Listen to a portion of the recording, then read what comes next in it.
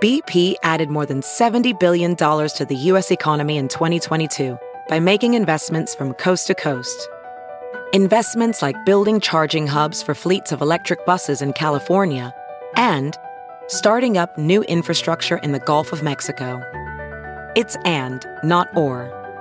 See what doing both means for energy nationwide at bp.com/investing in America.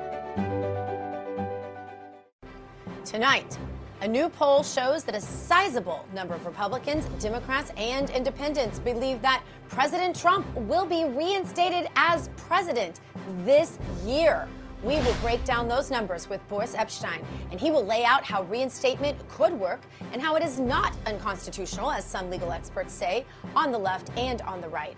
And as Joe Biden lurches to the left, Catholic bishops across America are working toward denying Biden communion at Catholic Mass in response to the administration's pro-abortion stance. Father Frank Pavone from Priests for Life will be here to tell us why Catholics in America are breaking from the direction of the Vatican on this. And 56 House Republicans just signed a letter to Joe Biden asking Kamala to be removed as border czar. Congressman Ralph Norman is one of those who signed that, and he's ready for Kamala to get the boot.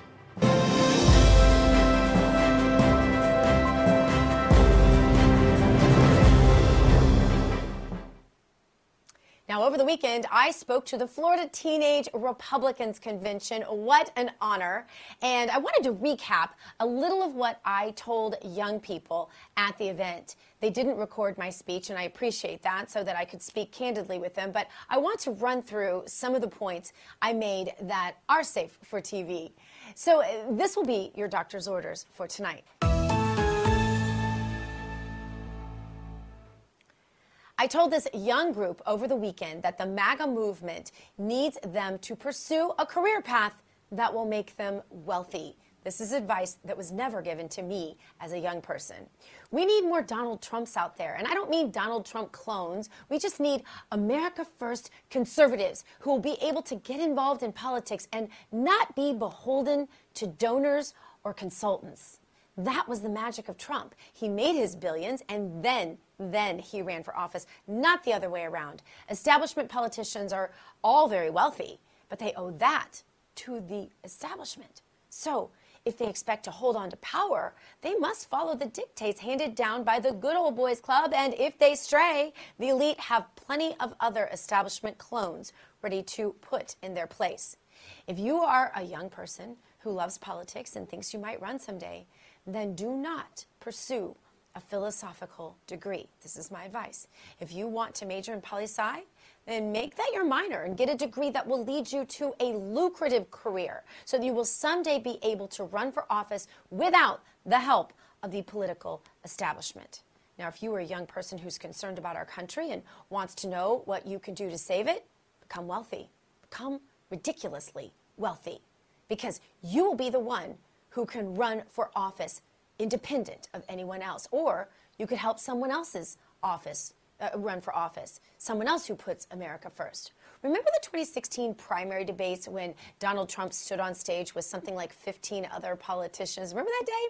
It was clear then he was the only one who could, not just would, but could keep his promises when he got into office. Republican presidents before him talked a nice talk, but whenever it came time to deliver, they got into office, and then they had to pay back those who did them favors and gave them the money to get where they were.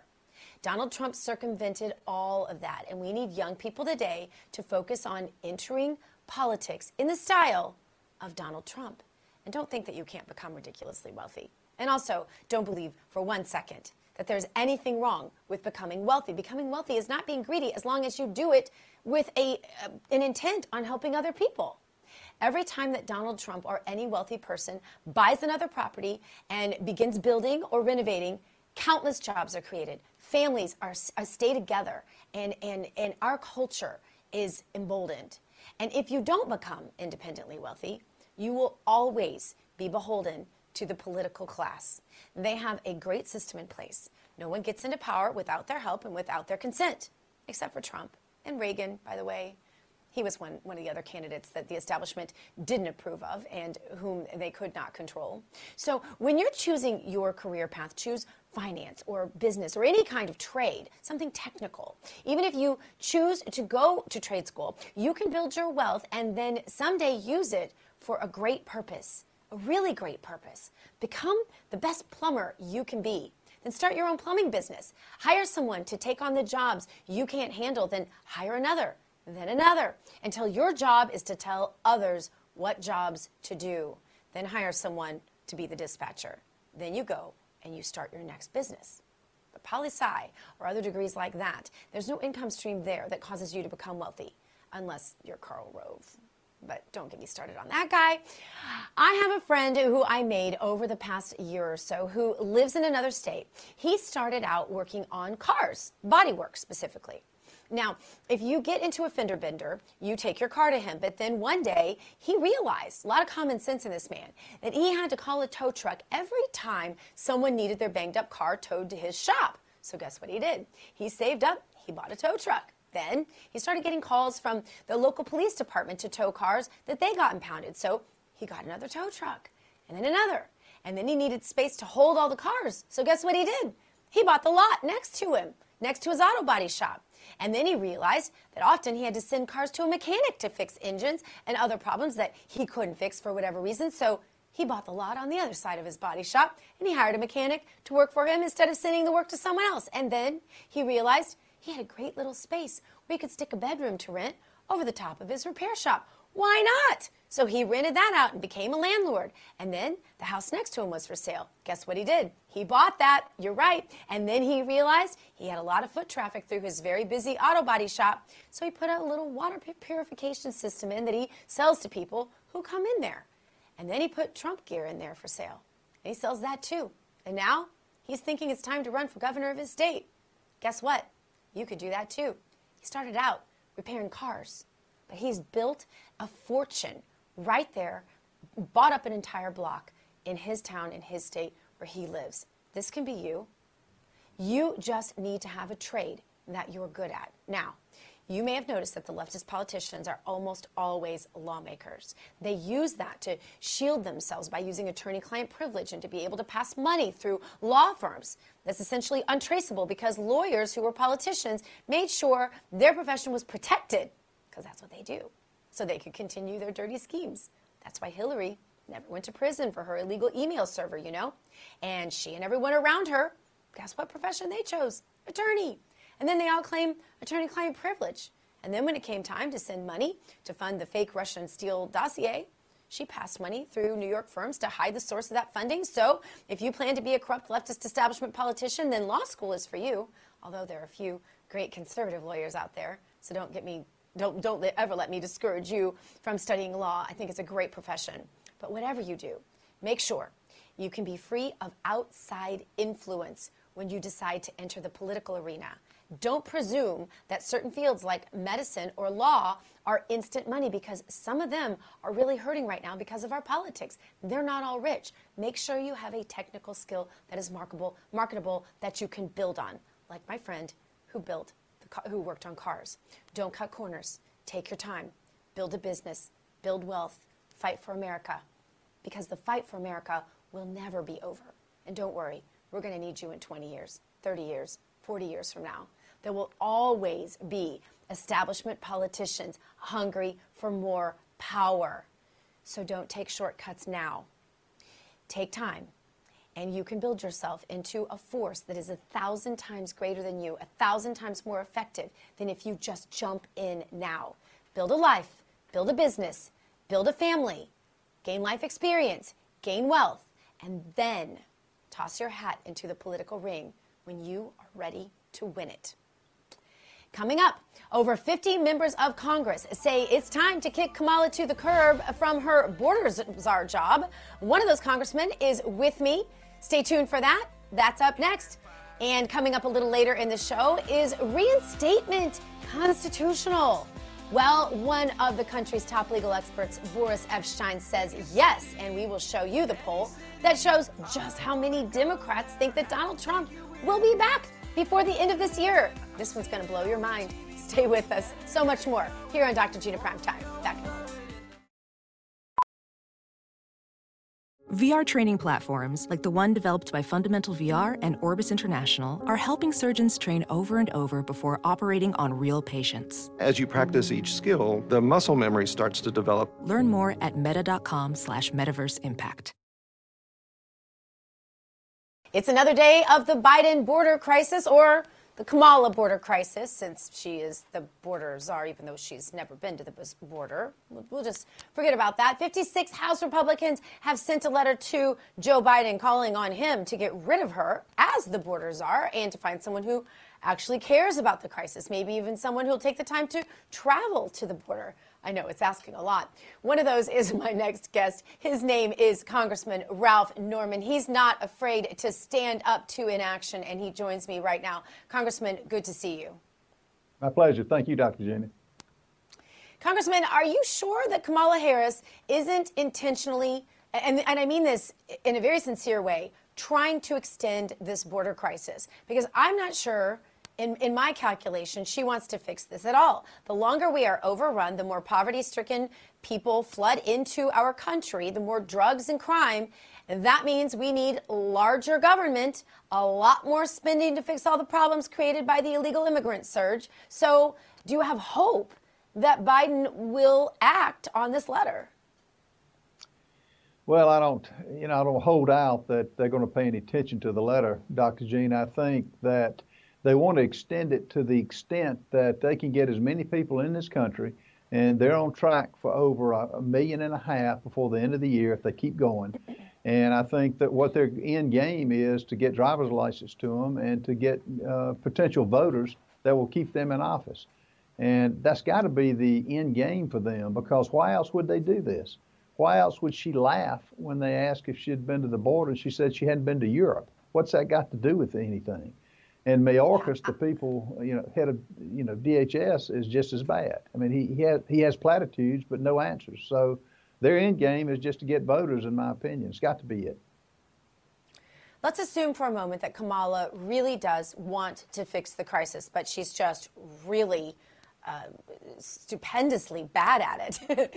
If she were to be replaced, that would be horrible optics. I mean, we know how this would look. How do you think that Biden could replace her and still maintain a little dignity here, or is it too late for that, because maybe the only way that Biden could replace Kamala as border czar is if it looked good from a PR perspective? I want you to comment on this.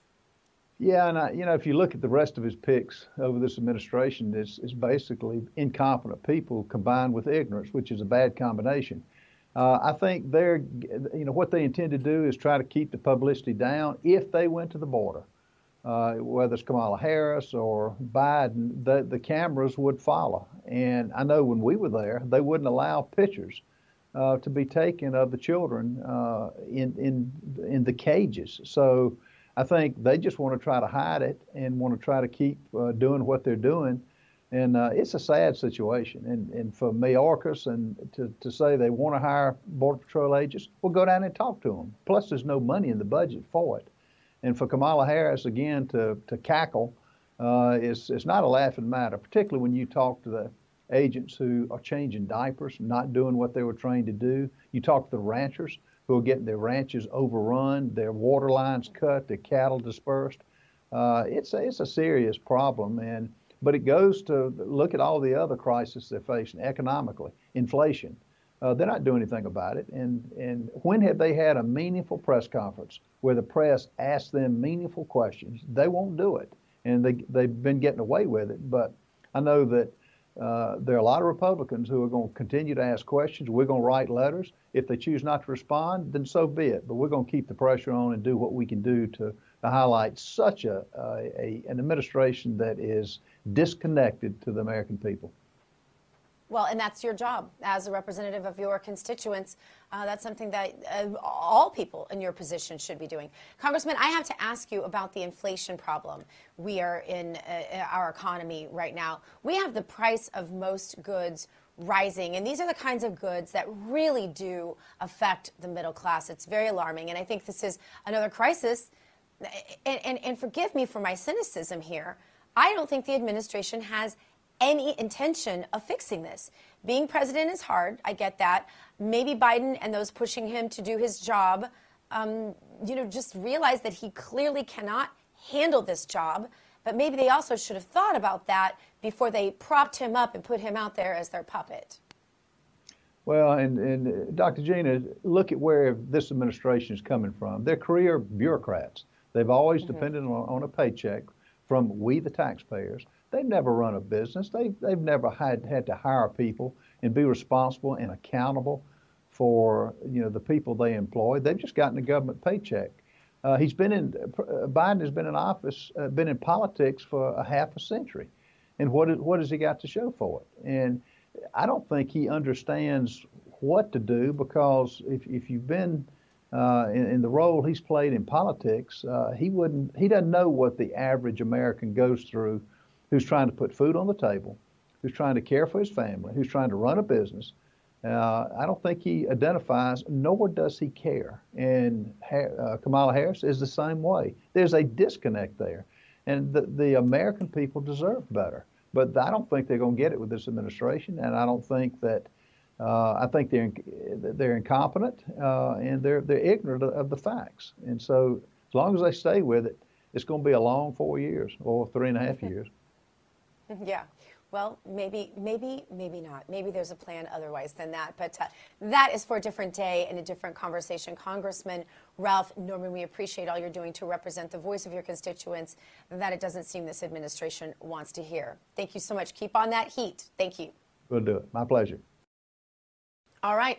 Joe Biden and the Catholic Church are about to clash. The U.S. Conference of Catholic Bishops voted to advance a proposal to deny politicians, and that includes Joe Biden, to deny them Holy Communion for their stance on abortion. The Washington Post is doing its best to paint Biden as an observant Catholic. In a tweet, they talked about Biden regularly attending Mass, crossing himself and using rosary beads. So as long as he does that, that means he's an observant Catholic, or so says the Washington Post, dependable on everything, of course. Joining me now, the director of Priests for Life, Father Frank Pavone. Father, great to see you. Hi, Gina. Great to be with you today. Thank you. The U.S. Conference of Catholic Bishops says this is meant to create Eucharistic consistency to guide priests across the country on what to do when their local pro-abortion politician comes in for communion at Mass. What do you think of this? Well, Dr. Gina, communion means something. The word means union with. When you receive communion in the Catholic Church, our understanding of this sacrament, which is the central greatest of all the sacraments, is that you are saying you want to be fully united with Jesus, with all your brothers and sisters, in the community of the Church. In other words, you accept what the Church teaches. And this understanding has been from the very, very beginnings of the Church. So all the bishops are doing here is repeating an age-old teaching and applying it to the current circumstances where the occupant of the White House identifies himself as a Catholic. They have a duty to teach these things so that people in our general society are not confused about what the Catholic Church actually teaches about communion and about these various issues like the right to life. And what about the Washington Post, though, Father? They say that Biden is an observant Catholic, regularly attending Mass, crossing himself, using rosary beads. Does that count as being observant because he uses rosary beads and crosses himself and goes to Mass sometimes, even if he's in favor of aborting babies?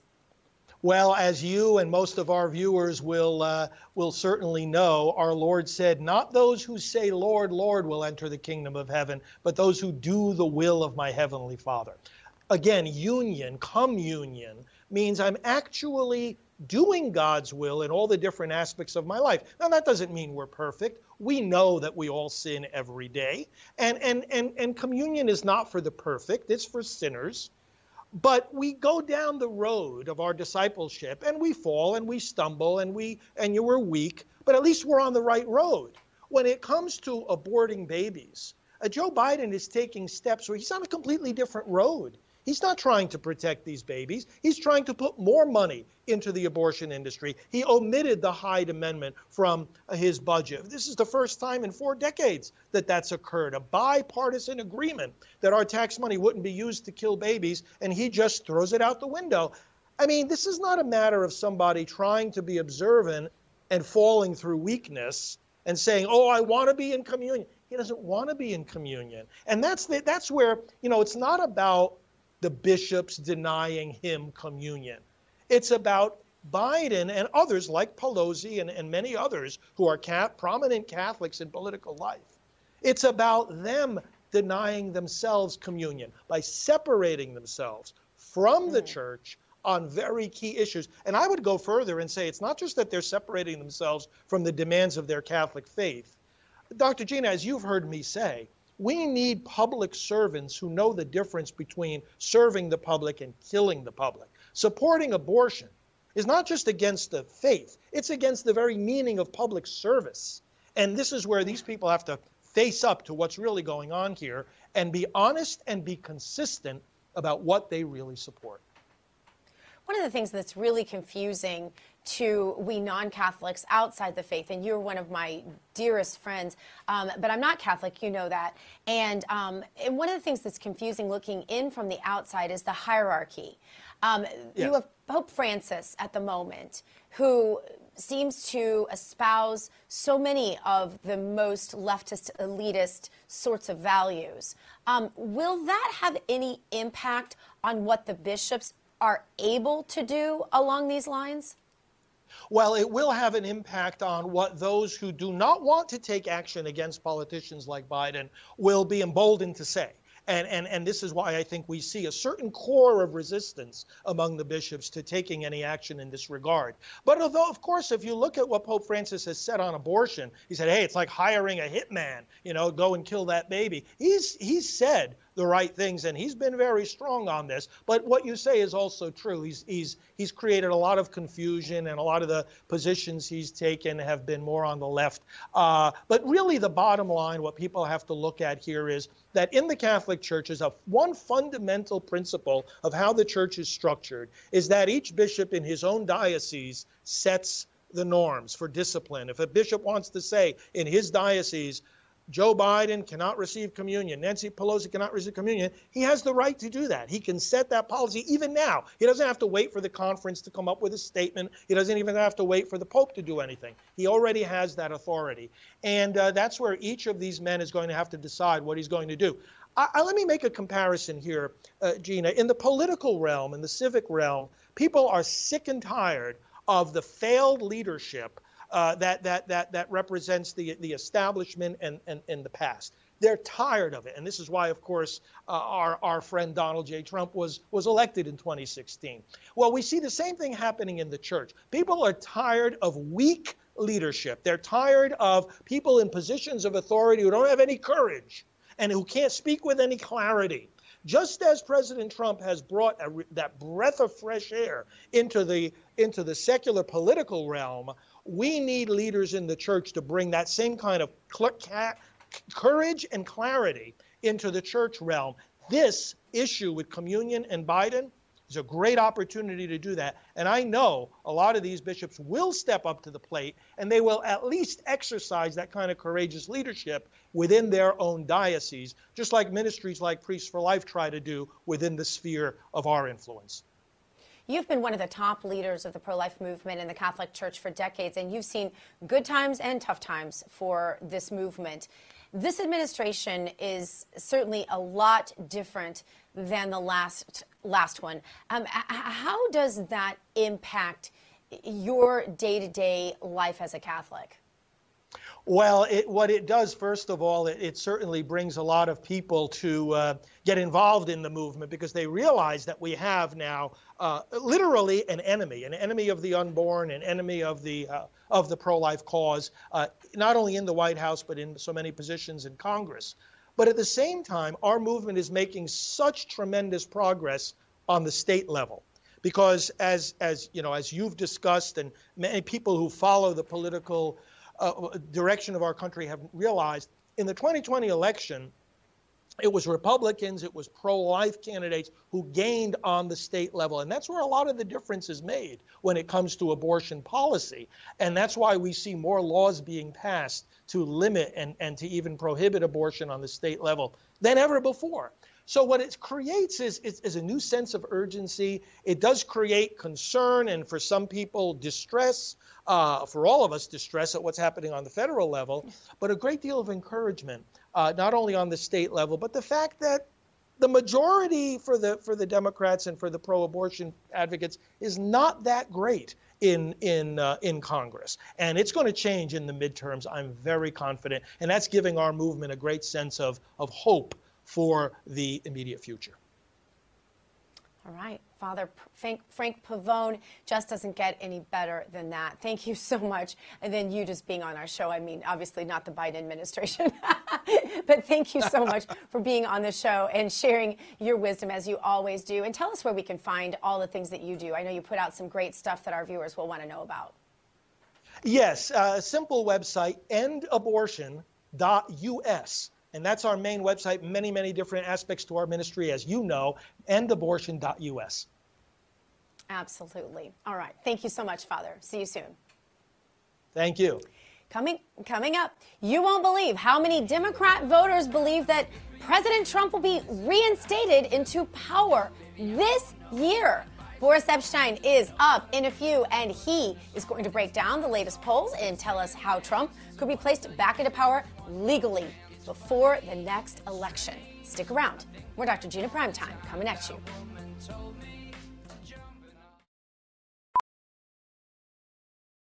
As a professional welder, Shayna Ford uses Forge FX to practice over and over, which helps her improve her skills. The more muscle memory that you have, the smoother your weld is. Learn more at meta.com/metaverseimpact.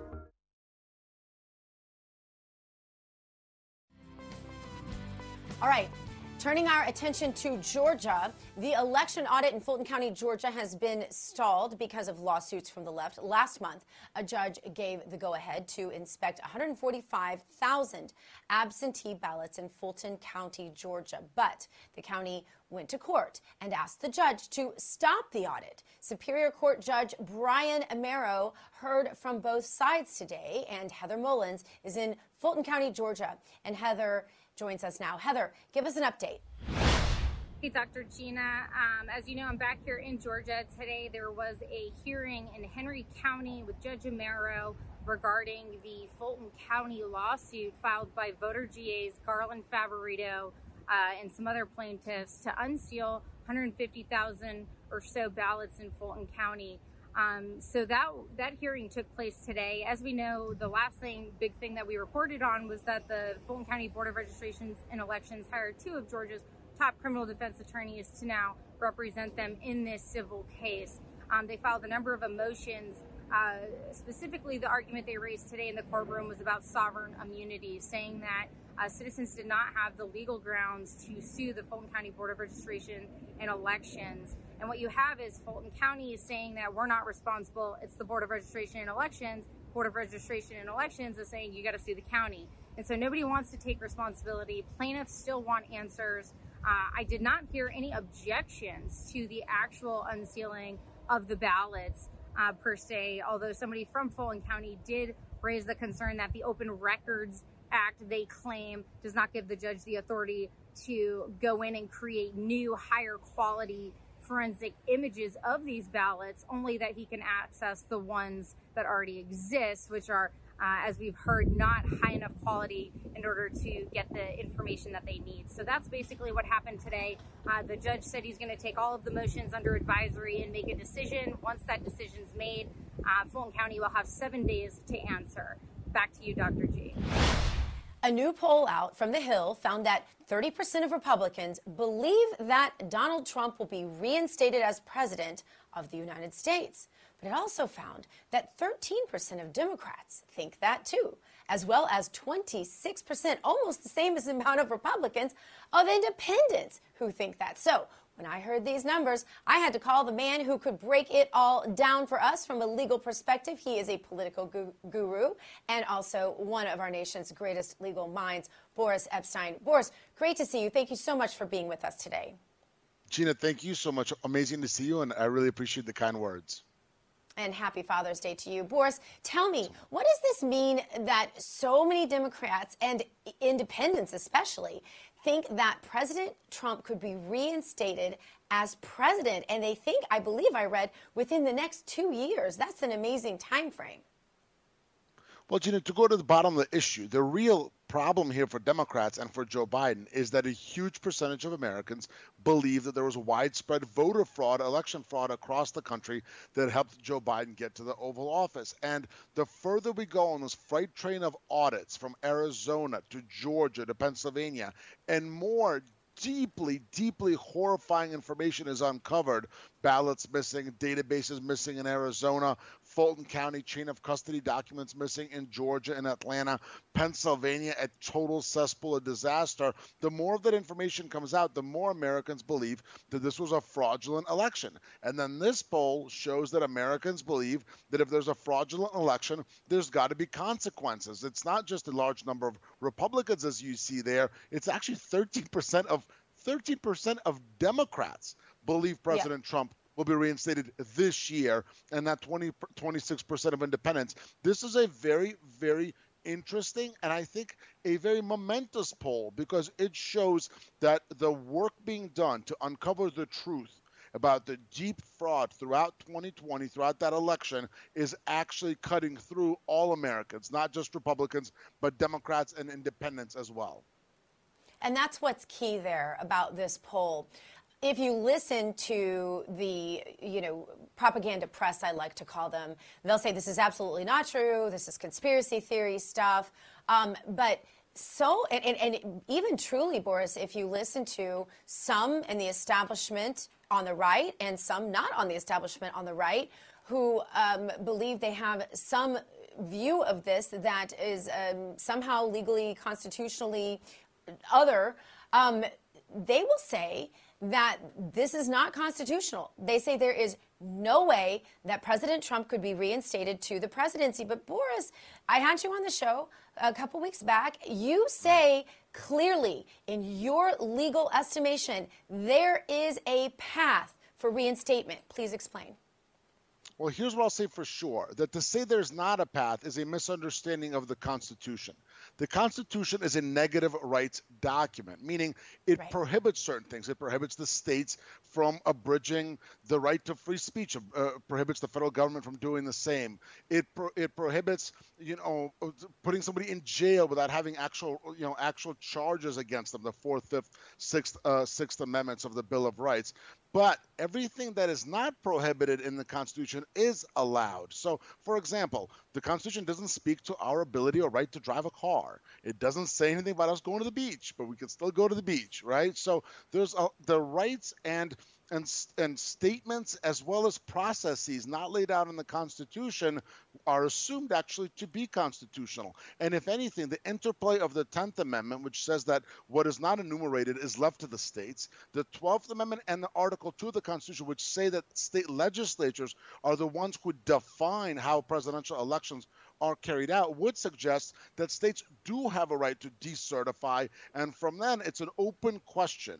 What happens next? And I believe that question will end up in front of the Supreme Court, but nobody can say for sure that it's unconstitutional because A, it hasn't been ruled on, and B, it is not prohibited in the Constitution. And a lot of folks, they point to that Electoral Count Act of 1887. Well, that act itself is widely considered to be very, very very difficult if it were to be withstood against constitutional scrutiny. They believe it's very vulnerable against constitutional scrutiny. So again, this is a deep constitutional question, but what I know for sure is that it's impossible right now to say that there could not be reinstatement.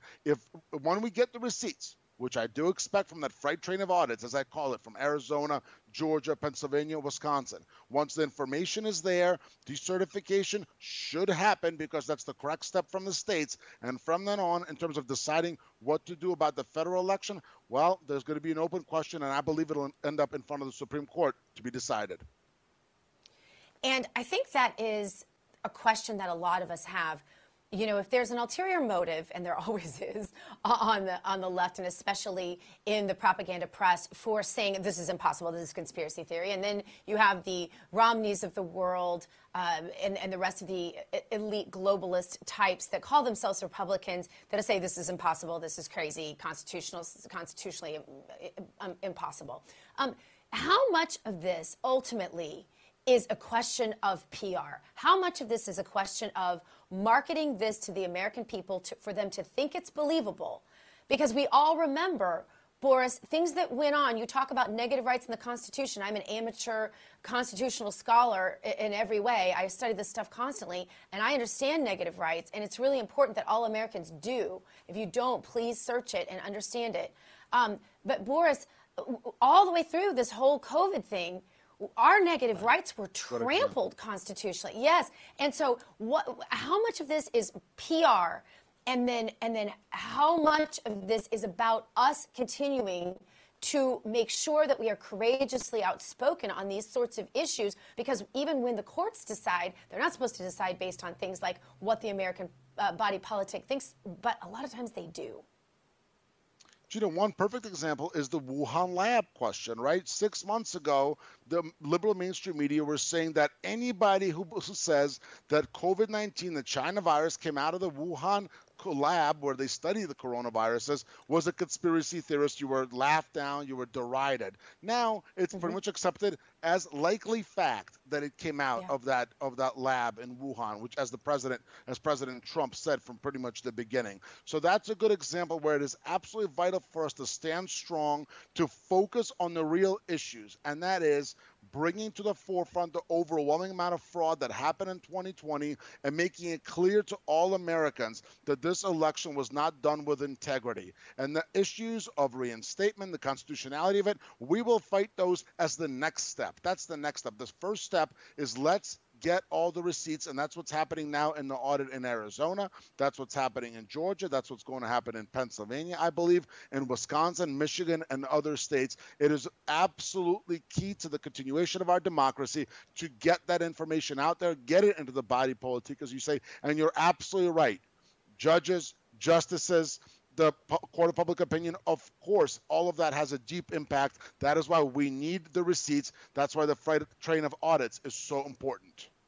And it's also why I think Americans need to not be afraid to speak out on this, even if you're going to be called a conspiracy theorist. You were probably, as you said, called this on the Wuhan lab controversy. You were probably called a conspiracy theorist when you said mandatory masking was unconstitutional. You were probably called a conspiracy theorist, when you were told you couldn't use hydroxychloroquine or other drugs for COVID. There were a million times where, guess what, the conspiracy theorists were right. Boris, in theory, for reinstatement to happen, a lot of fraud will have to be found. And over the weekend, over 7,000 affidavits were delivered to Michigan lawmakers claiming election fraud. Are we about to see this dam break and the audits begin in other states, like for instance, Michigan? I believe so, and I think that is absolutely vital. Georgia, Pennsylvania, from what I understand, they're preparing subpoena information right now in Pennsylvania for a full forensic audit. Georgia, there's been a huge push. Vernon Jones been pushing for a full forensic audit in all of the counties in Georgia, I believe 159 counties. In Arizona, we've had the forensic audit in Maricopa. We should have it in Pinal and Pima County as well. I absolutely believe that freight train of audits, the dam of audits is about to break, is about to be moving across the country, and that's absolutely vital to the future of our democracy, and it will uncover the widespread election fraud perpetrated on the Democrats against the American people in 2020. This coming weekend, there is a Trump rally planned in Ohio. He's ready to start working to remove the establishment Republicans and to defeat those rhinos who voted to impeach him. And that's what he's doing in Ohio this coming weekend.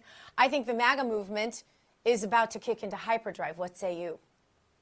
I agree 100%. President Trump getting out there with his rallies, the freight train of audit moving across the country, the push of the MAGA movement, the MAGA posse, the MAGA populace standing strong and saying, you know what, we are not going to be quieted. We're not going to be shouted down. We believe this election was stolen for President Trump. We're going to stand up and we're going to make sure that's proven through full forensic audits that are squared away, that are done with airtight security, and we will not be told to just sit down and go away by the mainstream media, by the establishment, by the uniparty, which is the establishment Democrats and establishment Republicans. We are going to stand strong under the leadership of the one and only President Trump. And you know what, Boris, if I were a Democrat and I believed that the Democrats rightfully won this election, I'd be supporting these audits. Sure. So any honest American should be thrilled to have our election system under a microscope to make sure it's functioning well. If it's nothing but a checkup, you go in, you get it done, you make sure everything's working well so you can eat healthier or so you can keep the same amount of running that you're already doing or whatever it is. This is a checkup. This is a pulse taking on our American electoral system. This should be what every American wants. That's and right. I just thank you so much for your legal expertise, for speaking out on this, for continuing to be courageous in the face of so many threats and so many just disparities of information out there. And you know your stuff, you know your Constitution, and we appreciate you bringing it to us. Boris Epshteyn, thank you so much. Gina, thanks so much. You're a patriot and a champion. I really appreciate you. Bye-bye. Thanks. God bless. Thanks. You too. Coming up, we have some news you didn't know, and we'll bring it to you right after this. Stay where you are. Have you heard you can listen to your favorite news podcasts ad-free? Good news. With Amazon Music, you have access to the largest catalog of ad-free top podcasts included with your Prime membership. To start listening, download the Amazon Music app for free or go to amazon.com/ad-free news podcasts. That's amazon.com/ad-free news podcasts to catch up on the latest episodes without the ads. And now it's time for some news you did not know. Here to help, as always, from our RAV headquarters in Denver, Colorado, Jessica Rivera. Jessica, great to see you. Good to see you too, Dr. Gina. And now that the nation's restaurants are opening or reopening, one Durham, North Carolina restaurant is now tacking on a 20% living wage fee to customers' bills. The owner of Pizzeria Toro, Gray Brooks, actually says, quote, "I hope it's going to be a trend because I think it's better for everybody. Our idea is to have people have jobs, make more, and they can work one job, one full-time job, and not have to have a second job," end quote. The restaurant owner hopes the new fee will make his business a more attractive place to work. He plans to divide the money evenly amongst all of his employees as what he calls an equitable solution to hiring and keeping workers. Dr. Gina Brooks has made it very clear on top of this wage fee, he doesn't expect customers to tip on top of it, which I kind of had a question about. But either way, I guess we'll find out how it works out for those employees. But the pizzeria did reopen on Friday. Wow.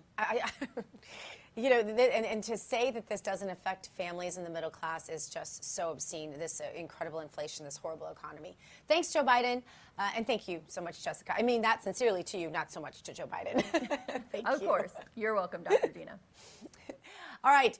NASA has a new mission under Joe Biden as well, and it doesn't have anything to do with space or space exploration. Here to go through it with us is someone who decided to go into radio instead of into the space program, although he is a rocket scientist in a lot of ways, and we're glad he's with us here today. He's a great radio talk show host in New York City. Kevin McCullough joins us now. KMC, great to see you. You too, Dr. Gina. All right, Kevin, I'm sure you remember when Obama and Biden entered the White House back in 2009, and they told the new NASA, I'll never forget saying this, on I don't remember if it was TV or radio, but I remember saying it so clearly, the new NASA administrator, that the mission for NASA was outreach to Muslim countries, which was quite a joke at the time and ended up being one of the many reasons that, of course, Obama lost the Democrat majority in the House and Senate in the midterms. Well, now, here, flash forward to present day, Biden is running NASA, and now they are using recruiting videos like this one. At NASA, we're on a mission of equity, launching opportunity. equal opportunity to challenge and inspire. To learn and thrive. To reach those we've never reached before. To use science, data, and technology to advance equity. To shatter boundaries. And break down barriers across America. To create a better future. We hope you'll join us on this mission.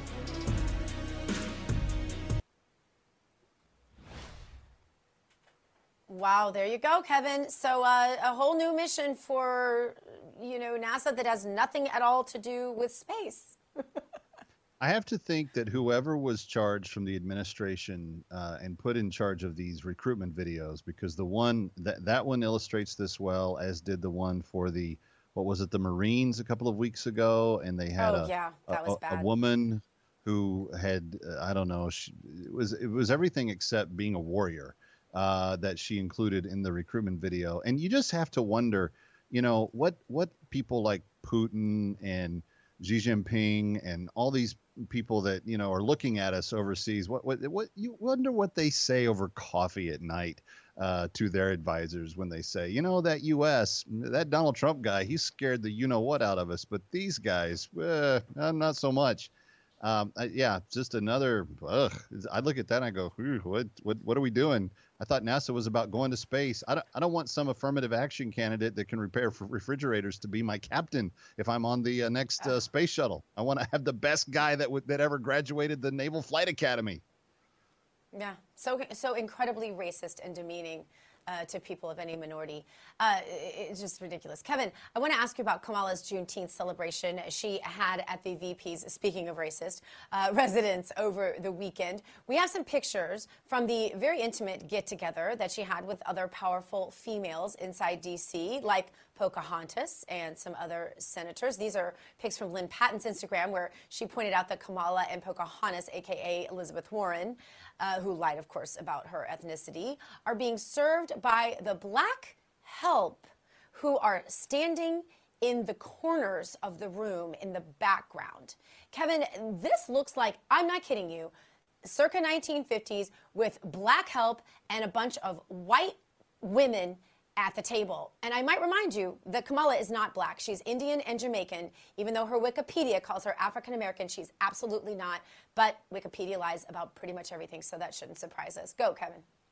Well, if you count Kamala, and then I see one Asian woman at the table, you've got at least two women of color that are there.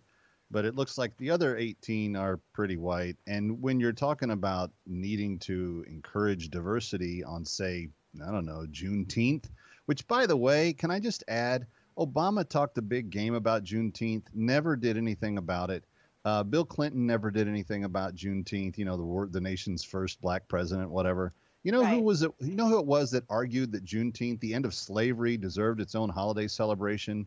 Donald J. Trump. I mean, it's ridiculous, and just another example of liberal progressives, regressives. I can say about them. They're trying to take us backwards. They want to talk a big game, but they're full of hot air.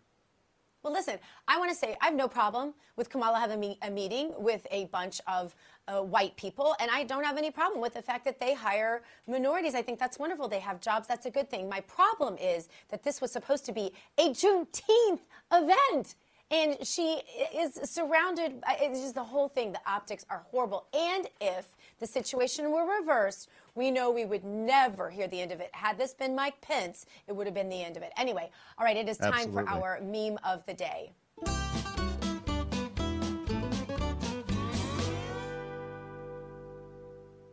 Now, we see this meme here is from Father's Day, and this young boy asks his father what it's like to be a man.